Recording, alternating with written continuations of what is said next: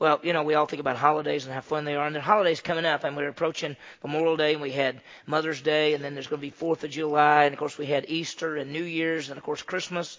And you think about Christmas, we remember the time of the year when we think about the birth of Christ and God bringing the Savior into the world. The one born in Bethlehem indeed is the Savior. And it was just at the right time. Galatians 4:4, in the fullness of time, God brought forth His Son. From the fall of Adam and Eve, we have seen in our study of Genesis that mankind is looking forward to the coming of the seed of woman, the one who is the Savior and the Messiah and the hope of the world, and the hope which is God's provision for sin and death. And at the right time, and some would say suddenly, at the right time, He appears, this one man. Well, this evening, as we look at this, we're seeing the consequences, really, seeing the lineage of Adam, and we see clearly the consequences of sin, death, and over they die. But in the midst of the death, there is the foreshadow of the hope of life. We see it in two people, Enoch and Noah, two men who walked with God. In these two, we see the hope, the hope of salvation and deliverance and all of those things. And we'll see it as we go through the passage, especially when we look at their names and what happened there. As we follow chapter 5, we've seen the descendants. In fact, in chapter 5 is the descendants through Seth, which is pretty amazing. We saw back in chapter 4 the descendants of Adam and Eve through Cain. And it was, you almost want to say godless, because they moved away from God and they did their own thing. But at the end, there was Seth born, and men began to call upon the name of the Lord. And so we see this aspect from Adam to Seth and on down of those who seem to be the ones who are living for the Lord, the ones who believe and the ones who follow. And as we look at chapter 5, the truth comes out over and over and over again. They died. There is death, whether they're believer or unbeliever, they all die. In fact, God's promise in Genesis chapter 2, verse 17, in the day that you eat from that fruit, dying, you shall surely die. And that's what happens. Well, as we begin, let's think back and let's see Adam and his offspring through Seth. And just chapter 5 begins with the book of the generations of Adam. This is his offspring through Seth, who is called the appointed one. Look at verse 1. This is the book of the generations of Adam. In the day when God created man, He made him in the likeness of God. And there was great truth there that we're listening to the generations of Adam, but we're going to see in a minute it's coming through Seth. He says, in the days that God created man, we talked about this last time, over and over in the scripture, it's always creation. It's clear that man did not survive. He was created. Genesis chapter 1, Genesis chapter 2, we get the details, but it's the same thing. God is the creator, man is the creation. Notice though it says He is made in the likeness of God, and that's true. We saw in the earlier chapters, we're made in the image of God. We're different than all other creatures, all the other creation. Man has a mind, emotion, and will, and the decision-making capacity, a concept of eternity. That's why I love Ecclesiastes when it says He's placed eternity in our hearts. And we do. We know there's something more than this. We have the ability to fellowship with the living God. Man is the crown of creation. Man was made to have rule and dominion over the earth, everything, over the animals and over the plants, over all the resources. So man was made in the image of the living God. In verse 2, He said he created them male and female. He blessed them and named them man out of mind the day that they were created. Then He goes in verse 3 and says, when Adam had lived 130 years, and we talked about this last time, because we don't know how old Adam and Eve were when they had Abel and then Cain and all of this, but he's 130 years old when he became the father of a son in his own likeness, according to his image, and he named him Seth. Now, we brought this out last week that if you're thinking, okay, they had Cain, Abel, and then 130 years passed and they had Seth, I want you to understand they probably had many more children in between all this. We're going to highlight Seth, because Seth is the one, if you go back to verse 26 of chapter 4, that when Seth was born and had a son, and they called him Enosh, and men began to call upon the name of the Lord. We're seeing this idea of these are the generations of those who were following God. And so there's no telling how many children Adam and Eve had.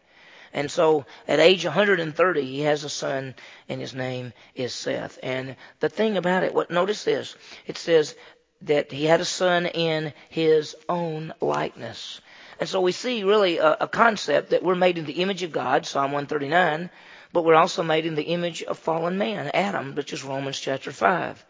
And so it's kind of a powerful thing. There's sin, which is the fall of man. We're in the likeness of Adam, and we're like God in the sense that we have a mind, emotion, and will, and a concept of eternity, but we're like Adam in the sense that we're no longer able to comprehend all the spiritual aspects. That's why 1 Corinthians 2:14 says the natural man doesn't even understand the things of God. And we talked about that a little bit last week. We're seeing the offspring of Adam. And as we begin to go through this section, we're seeing this listing. And I told you last week that John Davies, he wrote a book called From Paradise to Prison. It's a great book it's a commentary on the book of Genesis. He said Genesis 5 is like, reading Genesis 5 is like walking through a cemetery. But there's some good things there.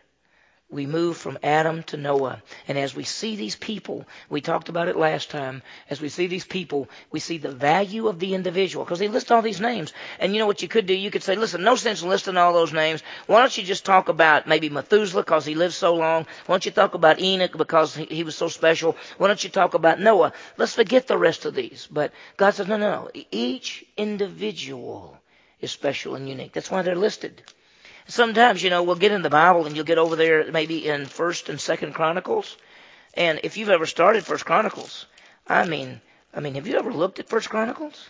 1st Chronicles starts off and goes Adam, Seth, Enosh, Kenan, and it just goes down for verses. 28, 29, 30, 31, 30, the whole 1st chapter, the whole 2nd chapter, the whole 3rd chapter. It's just nothing but list. That's why it's called the Chronicles. Most people say, I think I'm going to get on up a little bit further up here to look at things. But what if you were listed there? Wouldn't you want to say, hey, everybody go. I'm over here. I'm in chapter 4. I'm on verse 41. Wouldn't you? If your name was there, if you were there, wouldn't you want it? You're going to get to heaven and some guy's going to say, you didn't even read my list. You didn't even read my name. I'm in the Bible. You didn't even read me. And you'd say, well, it was just a list of names. It was just a what? A list of names? Is that all we are? A list of names? No.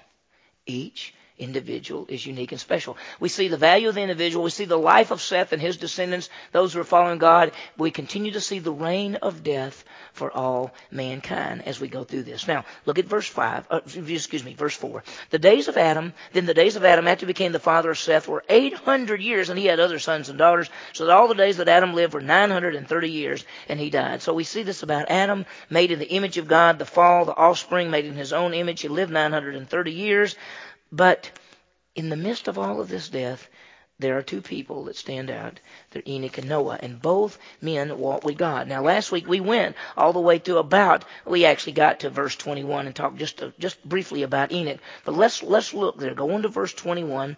And in fact, if you see it, Jared was the man who was the father of Enoch, and he lived 962 years. Only one person, the best we can tell in the Scripture, lived longer than this man named Jared, and that was Methuselah.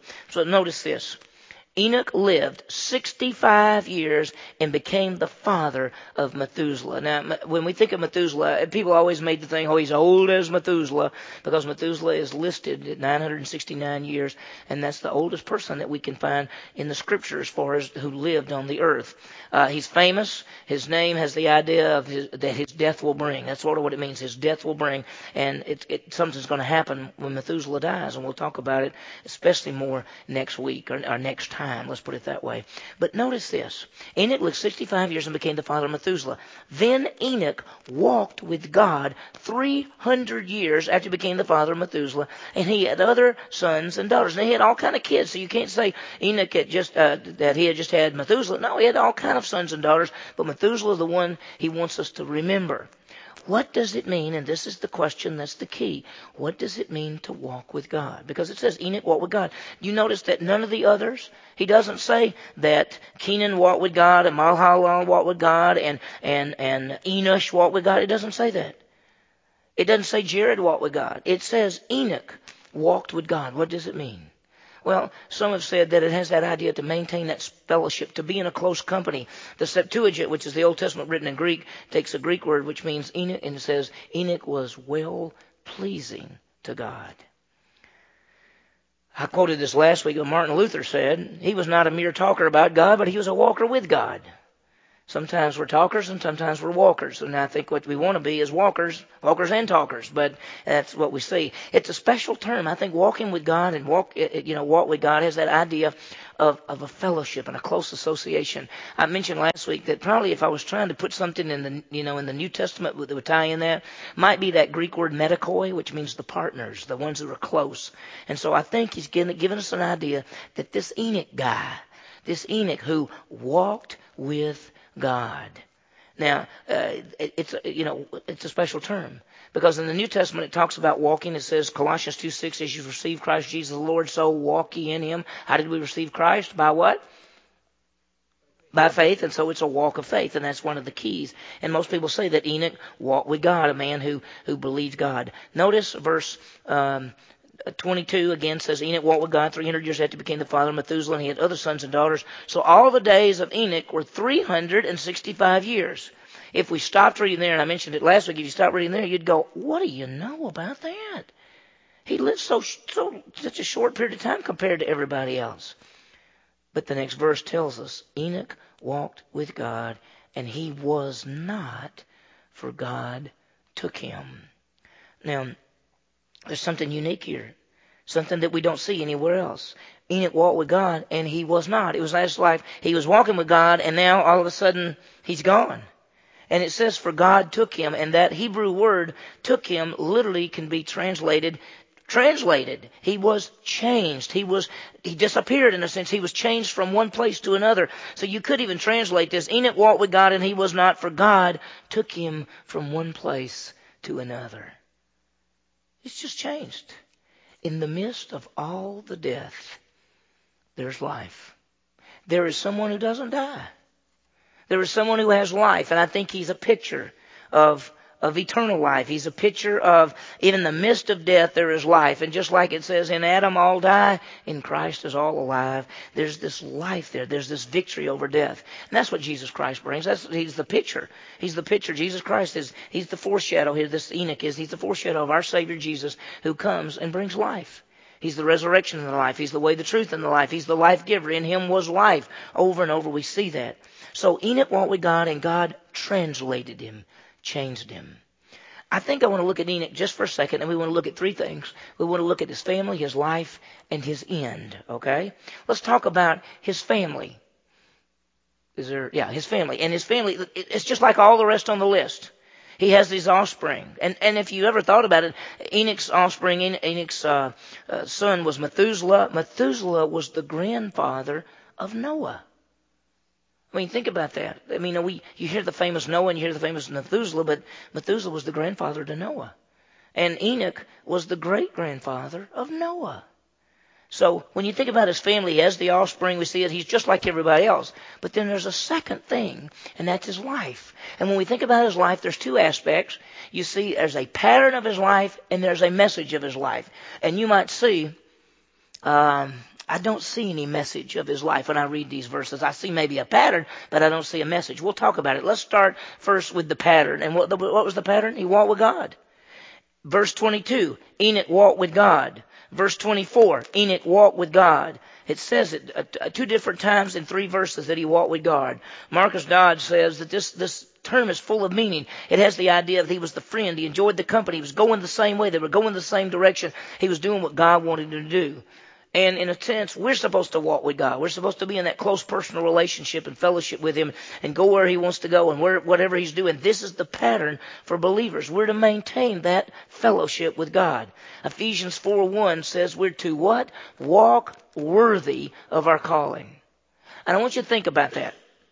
We're to walk worthy of our calling. I'm doing that commentary on Ephesians for the Grace Evangelical commentary set, and I'm doing Ephesians, and the first 3 chapters of the book of Ephesians are who we are in Christ. The last 3 chapters of how we live because of who we are in Christ. And when you start chapter 4, you start the very practical thing. In chapter 4 of Ephesians, chapter 4:1 says, I beseech you to walk worthy of the calling which you've been called. To walk worthy. Let's talk about it for just a second. What is the walk of the Christian life? What are we supposed to do? Well, I've got just 4 or 5 things for you to think about. The first one is this. It's found in Colossians 2:6. It is a walk of faith. The Christian life is a walk of faith, that we take God at his word, that we believe the word of God, and we live by the Scripture. And that means that you and I, we go to the Scripture, we study the Scripture, we see what the Scripture says, and then we live it out. One of the things that sometimes people come up to me and they'll say, I've been coming to church. I just started coming to church at Countryside. And one of the things you do that's a little bit different is at the end you do applications. And because they'll say a lot of times I've gone to churches where they don't actually get to the end and say, now here's how we apply this. Well, that's one of the aspects of walking with God and walk of faith is taking the truths of God's Word and living them out in our lives. That's what a walk of faith is. And so when we have applications, what we're really saying is, now this is how you can walk this out in your life. This is how you can have a walk of faith. You take God at His Word. There's a second thing. Not only is there a walk of faith, but there's a walk in the Spirit. This is how the Christian life is. Galatians 5, when we're talking about, walk in the Spirit, you'll not fulfill the lust of the flesh. Galatians 5:16 and 17. For the flesh lusts against spirit, spirit against flesh, contrary one to another. So he says, walk in the Spirit. You could take the place over in Ephesians where he talked about being filled with the Spirit. But the idea is we live in God's power. So we live by God's Word. That's the walk of faith. That's the Word of God. We walk in God's power. We live in the power of the Holy Spirit. So you could say the Christian life is a walk of faith in the power of the Holy Spirit based on the Word of God. That's the key. And that's what people, I always say, I have two things that I always say over and over that, help people put the Bible together. I always say, what's the story of the Bible? Perfect God brings sinful man back to himself using his Son, Jesus Christ. But I also say that the Christian life is a walk of faith in the power of the Holy Spirit based on the Word of God. It's really simple, but that's exactly what it is. A walk of faith based on the Word of God in the power of the Holy Spirit. So what is this Christian life? Faith, power of the Holy Spirit. There's a third thing. And that is, in Romans 6:4, he says, walk in newness of life. Because we died and rose again with Christ. We're new people. I think that this is why the book of Romans, I think, is so transforming and so powerful that we have to grasp the fact that according to Romans, we died and were buried and rose again with Christ to a new life. We are not who we used to be. Therefore, we cannot live how we used to live because we're not who we used to be. That's what Bill Lawrence always said. But it's a walk in newness of life. We've been born again to a new life, and we live not for ourselves, but for God. And so we walk in newness of life. And so think about it. It's a walk of faith based on the Scripture. It's a walk in the power of the Holy Spirit because you can't do it in your own power. Apart from Him, you can do nothing. In Christ, you can do all things. It's newness of life. And I tell you, when you really begin to realize that we are new people, that we're not the same. Now, we can still live the same. We still have the flesh. We still have the natural bent to sin. But we are a new creation in Christ. We've been born again. That's what Paul keeps saying. Things like, it is the new me. It is, that's not me. This is me. And so the bottom line is we're a new person in Christ. There's a fourth aspect of the walk, and that's walk in good works. Ephesians 2:8 and 9, he says, for by grace you've been saved through faith, and not of yourselves the gift of God, not of works, lest anyone should boast. We are His workmanship, created in Christ Jesus for what? Good works that He planned beforehand that we would walk in them. Walk in good works. In a church like ours, in which we really emphasize the grace of God, sometimes we're afraid to talk about good works because we're afraid people are going to think we're talking about good works for salvation. We have to make the distinction. We should do good works. We should be the best people in this town of doing good works, not because it has anything to do with eternal life salvation. It has to do with our testimony. It has to do with walking in the right way. As Enoch walked with God, we want to walk with God. We want to walk in faith, walk by faith, walk in the power of the Holy Spirit, walk in newness of life. Walk in doing good works. So we should be characterized by good works. And I've talked to people about that, and they'll say, all you people think about is grace, grace, grace, grace, grace. That's right. But it's the grace of God you do good works, because He's the one that empowers you based on the Word of God. We are created in Christ Jesus for good works that we might walk in them. We should be characterized by doing good to all people, especially the household of faith. That's what it says. Last but not least is, I think there should be one more. Isn't there a 5? There's not a 5? There's not a 5. There's supposed to be a 5, which is Ephesians 4:1, which goes back to the one we started with, and we walk worthy as a child of God. We walk worthy as a child of God. So, number 1, as we walk in faith. Number 2, walk in the Spirit. Number 3, walk in newness of life. Number 4, walk in good works. And number 5, walk as a child of God, which is a worthy walk. And it is powerful. Now, with that in mind, with that worthy walk, I do have a thing to tie in with it, because Ephesians 4 talks about Ephesians 4:1, walk worthy, calling what you've been called. You get over to chapter 5, and he gives you 3 aspects of walking worthy.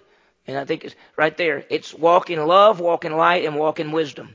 Sometimes just go, and I didn't even give you the verses. One's verse 5, one's verse 2, one's verse 5, one's verse 8, I think, or later 2, 8, and verse 16, but I can't remember them exactly. But you can go to Ephesians chapter 5, and you can see where he says walk in love, which is love to others. You can see walk in light, which is holiness and righteousness. He says walk in wisdom, which is the application of God's truth. And so when you think about this Christian life, that it is a walk in faith, in the Spirit, in a new life, in good works, walking worthy, loving, purity, and wisdom. Elizabeth Elliot, when we talk about wisdom, I liked her quote. I read something one time where she said, wisdom comes from obedience, which is recognizing the truths of God's word and obeying them. A lot of times we'll say wisdom is the application of God's truth. See, you can know something but not apply it, and that's not necessarily wisdom. Because somebody says, oh, I'm wise because I know it. Well, wisdom is actually the application of knowledge. You know. And so, are we, and are you walking worthy of the calling which you've been called? Are you walking by faith, which is taking God at His word? Are you walking in the power of the Holy Spirit, which is the power on which you can obey Him? Are you walking in a new life, a newness of life because you died and rose again with Christ? Are you walking in doing good works? You know, you've been created in Christ Jesus for good works, that you would walk in that. And then are we walking worthy of our calling, which means walking in love, walking in purity, that's light, and then walking in wisdom. There's an old saying that says you can't pour deep spirituality into a shallow life. And I would say for myself and for some others, we have shallow lives. That if we really want to make an impact for Christ, we're going to have to walk worthy. We're walking in faith and spirit and in new life and good works and love and purity and wisdom. And we want to be like an Enoch who walked with God. And it says, and all the days of Enoch were 365 years, and Enoch walked with God, and he was not, because God took him. God translated him. God brought him with him somehow. And we don't really know where he went. You know, people say, well, he went up to heaven. Well, sin had not been paid for. And as great a man as Enoch was, he's a sinner. So wherever he went, maybe he went to the heart of the earth in the paradise place. We just don't know. Eugenia Price said this, we have to get a hold of the truth. There are no little things with God. We sometimes say in our life, it doesn't matter if I do this, or it doesn't matter if I do this, or it doesn't matter here. Nobody cares. God cares. And He wants us to be righteous and godly and holy and special people and set apart for Him. And so when we see Enoch, we see this pattern who walked with God. Now, remember I said there were two things. We see the pattern of his life, but you know what the second thing was? And it's his message. Now you say, I don't see Enoch's message in here. You don't have Enoch's message in this passage. All you got is that Enoch lived 365 years, had Methuselah, and then he was gone. How do we know what his message was? I got right there that he proclaimed the coming of the Messiah. How do I know that Enoch proclaimed the coming of the Messiah? Let me show you. Just hold your place and turn to the book of Jude. Go all the way over almost to the very end of the Bible, 1st and 2nd Peter, and then you get to the book of Jude. And Jude doesn't have but one chapter, so I want you to look at verse 14. And we're going to see that Enoch prophesied. Enoch gave a message. We don't have it recorded in the scripture, except we have it where Jude tells us what it was. And look what it is. If you would just, I hope everybody's over there almost to the very back of the Bible, to the book of Jude. Look at verse 14. It was about these men that Enoch, in the 7th generation from Adam, that's who he is, prophesied. What did Enoch say? Saying, behold, the Lord came with many thousands of his holy ones to execute judgment upon all and to convict all the ungodly of their ungodly deeds which they had done in an ungodly way, and of all the harsh things which ungodly sinners have spoken against him. He prophesied about the coming of the Lord. Now, there's two ways to take this passage. Some say that he's talking about a prophecy of the future, that he's talking about the second coming of Jesus Christ to judge the world, to execute judgment upon the ungodly for their ungodly deeds, which they've done in an ungodly way, and of all the harsh things which the ungodly sinners have spoken against him. There is another aspect of this, and if you notice, the New American Standard says, "Behold, the Lord came." And when some say that, they see that this may be a prophecy of the future, and he can say came because sometimes the prophecies are spoken of as if they've already fulfilled. And so that could be the second coming of Christ. There is another view that says that when the Lord prophesied about him coming with thousands of his holy ones to execute judgment, some are saying that those 1,000 ones are angels and that his coming there was the flood. Now, I don't hold to that view. I just want you to know about it because sometimes you'll read it and it says came and you may say, well, that seems to be past tense when Enoch spoke it. But what the best we can tell is there's two views. One is that maybe it's the coming of the judgment during the flood, which I don't hold to, but some do. The second one is the prophecy of his coming with thousands of his holy ones. Who do you think that is? And when do you think that is? That's got to be what? That's us. Yeah, that's us coming with him at the second coming, in which he's going to execute judgment upon all and convict the ungodly of their ungodly deeds, which they've done in an ungodly way. Do you think he likes the word ungodly and all the harsh things which ungodly sinners have spoken against him? You know what the message was? And we'll just take it in the normal way to take it, is that Enoch prophesied that the Messiah would come and judge the world long before the Messiah came. So go back to Genesis chapter 5. And as I told you, that when we look at this man, Enoch, we see a pattern, which is his lifestyle, which is walking with God, but we see his message. It's a message of judgment. The Messiah is coming, and there will be judgment. So we saw his family, like everybody else. We saw his life, which was the pattern and the message. The last thing that we want to see is his end, and that's the translation. I want you to look at it again at verse 24. Enoch walked with God, and he was not, for God took him. God literally changed him from one place to another. Does that happen in the Scripture very often? You know that there was an evangelist by the name of Philip. And God told him to go down. He was told by the Spirit to go down along the Gaza way and to wait. And the Ethiopian eunuch was coming from Jerusalem, going back to Egypt. And he was standing there, and he met him. And the Ethiopian eunuch was reading the Scripture, coming back in his caravan. And Philip went over and talked to him and asked him, did he understand what he was reading? Because we was reading Isaiah 53. And the Ethiopian eunuch said to Philip, how can I know unless somebody's helping me? And so he got up in with him, and he read the Scripture. And the guy says to Philip, who's this guy talking about? Who's Isaiah talking about, himself or someone else? And Isaiah was talking about Christ, Jesus. And so here Philip explains it to him. And then and this guy believes in the Messiah, believes in Christ. And they get to a place and they said, oh, there's water. What's stopping me from getting baptized? So they get out of the chariot and Philip baptizes him. And when he gets through baptizing him, suddenly the Lord takes Philip and he disappears and puts him in another city. Just like that. And it says that the eunuch went, well, what do you know about that? And then he gets back on the chariot and goes. So sometimes God takes people every now and then and he moves them somewhere else. And he took Philip and just moved him. In fact, the way it's written in the Greek, in the book of Acts, it happens just like that. He just takes him. This passage says, Enoch walked with God and he was not, for God took him. Just moved him, translated him, moved him from one. He went to be with God somehow without what? Without dying, without physically dying. And by the way, this is the same word used, same aspect, same word used in 2 Kings chapter 3 when Elijah is translated into heaven by the chariot, where he says the chariot comes down and picked him up and took him, translated him, took him away. We see a hope that death's not the end, that there is life. Jesus Christ, by his death and resurrection, has made the payment for sin and has conquered death. And there'll be a time there'll be no death. Enoch is a picture of one who walks with God, who never dies. Let me read something to you, and I'll go real quickly because time is almost up, and we want to see just a little bit about Noah. But in Hebrews 11, verse 5, it says this: by faith, Enoch was taken up, so he had not seen death. And he was not found because God took him up. And that's a quote from Genesis.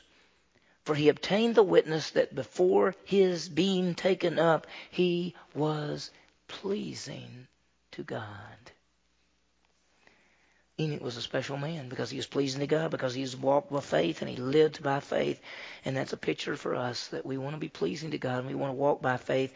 And there's victory over death. Now, let's look real quickly at the rest. We go through verse 25. Methuselah, that's the son of Enoch. And Methuselah lived 187 years and he became the father of Lamech. And Methuselah lived 782 years after he became the father of Lamech. And he had other sons and daughters. All the days of Methuselah were 969 years and he died. Even though he is old, the oldest person, he still died. And then we see, and of course I had that, Methuselah there. Then the next is Lamech. Lamech lived 182 years and became the father of a son. Now that's a little bit different. This verse is written different than some of the others because they'll say, and this person lives and he became the father of Jared and he became the father of Enoch and he became the father of Methuselah. This says he became the father of a son. He didn't name the name right then. He waits to the next verse. Who's the son? Now he called his name Noah, saying, this one will give us rest from our work and from the toil of our hands arising from the ground which the Lord has cursed. He says this man's name means rest. That's what Noah means. The Hebrew root word, I think there's Noah. Is there another? Yeah, he called him Noah. The word really means rest. The one who's going to rest. He's going to give rest. And we're going to see there's something coming there. In fact, if you take Methuselah's name, which means, there's something coming, or this is when he dies, this will come. The whole idea says it's pointing to the time of Noah, and the flood is going to come, and there's going to be the rest there, because Noah's going to give rest to those, to the world. Because it says, from the toil of our hands, from the ground which the Lord has cursed. God's going to curse the ground. He's already done that, but he's going to bring and do something different. Now, let me show you something. We'll get this next time. Look over in chapter 6. Look at verse 8. Just kind of flip over. If your Bible's like mine, I have to turn a page. Genesis chapter 6, verse 8. But Noah found favor, found grace in the eyes of the Lord, because he's been talking about the wickedness of man and how every thought and intent upon man was evil. Let me ask you something. Did Noah think wicked thoughts? Yeah. It said every person did, didn't it? I mean, do you think wicked thoughts? How many of you in here think wicked thoughts? And if you don't raise your hand, you lied. And so that's wicked. Okay, no. But Noah found what? Grace and favor. So Noah deserved this, right? How many of you deserve the grace of God? If it's grace, you can't what? Deserve it. Right. Now these are the records of the generations of Noah. Look what it says about Noah. Noah was a what? A righteous man. What does that mean? He was a what? How do you get righteousness? Righteousness comes by faith. He's a believer. He's a righteous man, blameless in his time. And Noah did what?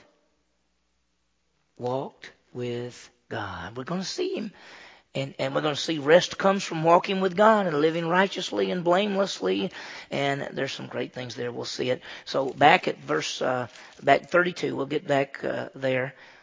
Let me go back because I missed the verses. Go back again to chapter 5. He says he called his name Noah. This one will give us rest. Verse 30, then Lamech lived 595 years after he became the father of Noah, and he had other sons and daughters. All the days of Lamech were 777 years, and he died. Noah was 500 years old, and Noah became the father of Shem, Ham, and Japheth. Now, let me ask this question, and I'm just going to throw this out. He was 500 years old when he had Ham, Shem, and Japheth, right? Do you think he had any other kids before that? It doesn't say anything about it, but he may have. Everybody always says, well, he only had 3 sons. We don't know. We know that there are 3 sons that are going to be with him on the ark. They got 3 wives, 3 sons, 3 wives, Noah and his wife, so there's 8 people that get on the ark. We don't know whether Noah had any other children, sons and daughters, and whether any of them believed or anything, but we know of at least the 3 sons and the 3 wives and Noah's wife and him that got on that ark because they believed God. And see, Noah found grace. It's very powerful. Noah was 500 years old, became the father of Shem and Ham and Japheth. There's some great things there. What have we seen? We've seen Adam's generation through Seth. Adam was made in the likeness. Adam made in God's likeness, produced children in his likeness. We see the pattern there. that in Adam all die, the results of sin and fall. We see the hope because Enoch walked with God, and that the pattern of his life walking with God, and his message that God was going to judge, and his end that he was translated, and we see the whole victory over death. But then we also see Noah, whose rest, and he foreshadows the rest of Jesus Christ, because the curse is going to be lifted. That's really the foreshadow. There's going to be a curse lifted from the earth one day, and there'll be rest upon the earth. And that's Noah's pointing to Jesus, who's the one who ends the curse and brings rest to mankind. There's some great things. Let me give you some applications. We'll go quickly. Realize the consequences of sin. What is it? In Adam, all die. That's what it is. We come into the world spiritually dead. Every one of us in this room, we came into the world spiritually dead. We're fallen. We're in the likeness of Adam. And we, as much as we think about it, we have to teach our children right from wrong. And whenever anyone dies physically, we can say that's the consequences of sin. Because we're dead spiritually when we come into this world. Now, we may be made spiritually alive, but we still going to die physically, because that consequences is there until the ultimate resurrection of all people. Second, there is hope in God. There's hope in Jesus Christ. Jesus Christ came and dealt with sin and has given mankind hope. We see it in two lives. We see it in Enoch, who gives eternal life. He's got the victory over death. In fact, he never dies physically in that sense. But then we see Noah, rest, peace with God, and rest. And by faith in Jesus Christ, we have victory over death, over sin and death, and we have the great peace. And having been justified by faith, we have peace with God. I hope and pray, and I know every one of you. So, but the thought would be that I hope all of us have come to the one who gives hope, Jesus Christ. Oswald Chambers says, "It is not my obedience that puts me right with God, but my faith in Jesus Christ, who died and rose for me." Jonathan Edwards said this: "All that we have, this eternal life, comes from God through the mediator, Jesus Christ." It's very powerful. There's a third thing I want you to think about, and that is, let's walk with God. Remember the pattern? A life patterned by faith, by the Spirit, and the new life for good works, walking worthy in light and love and wisdom. So we want to do that. We want to live a life of faithfulness and blamelessness, obedience, and expectance, and be walking in faith, taking God at His word, living in the power of the Holy Spirit, living in the fact that we're new creations in Christ, doing good to all men, especially the household of faith, and living a life of wisdom and walking worthy of light, love, and wisdom. That's our pattern. The second thing is our message. Let's proclaim the coming of the Lord for people to trust in Him. And of course, we want people to trust in Him, and I don't know how that's written. That's not exactly what I wanted to say, because I don't want to say trust in Him at His return. We want people to trust in Him before He comes back. So proclaiming the coming of the Lord, the whole idea is trusting in Him as Savior, because He's going to return. And when He returns, especially now, if He returns in the clouds, we're gone out. When He returns the second time, He's coming in a judgment. And Enoch even prophesied. We don't have it in the Scripture, not back in Genesis. We don't have it, but we have it in the book of Jude, where Jude says, here's what Enoch talked about. And he talked about God, Jesus Christ, coming to judge the world. We want to be faithful. May we realize the consequences of sin, and we come to the hope of life and rest in Jesus Christ. And we live a life walking with our great God, our pattern of walking worthy and proclaiming the message of salvation. Let's pray. I want to open up for any questions or comments that you might have. Heavenly Father, what a great night. Thank you for these great truths. And Lord, we want our lives to count for you. We realize that sin destroys, and in Adam all die, and we come into this world dead in trespasses and sins, but we realize there's hope. There's the hope of eternal life, as Enoch showed the victory over sin and death. In that sense, we see Noah, the one who brings peace and rest. And Lord, we know that in Jesus Christ, that's what we have, the peace and the rest and the hope. Lord, we want to, as believers, we want to walk with you in the same way that Enoch walked with God and Noah walked with God. Lord, we want to walk that way. We want to have a pattern of a life of a walk of faith and a power of the Holy Spirit, and living a new life as those who are new creations in Christ, and living in such a way that we do good to all people, and we live worthy in light and love and wisdom. Lord, we have a message. And the message is that Jesus Christ is the Savior. And the first time He came to die. And the second time He comes to judge. And so, Lord, may we be ready to give an answer to everyone for the hope that is within us. And may we live a life walking with you. We ask all of this in Jesus' name. Amen.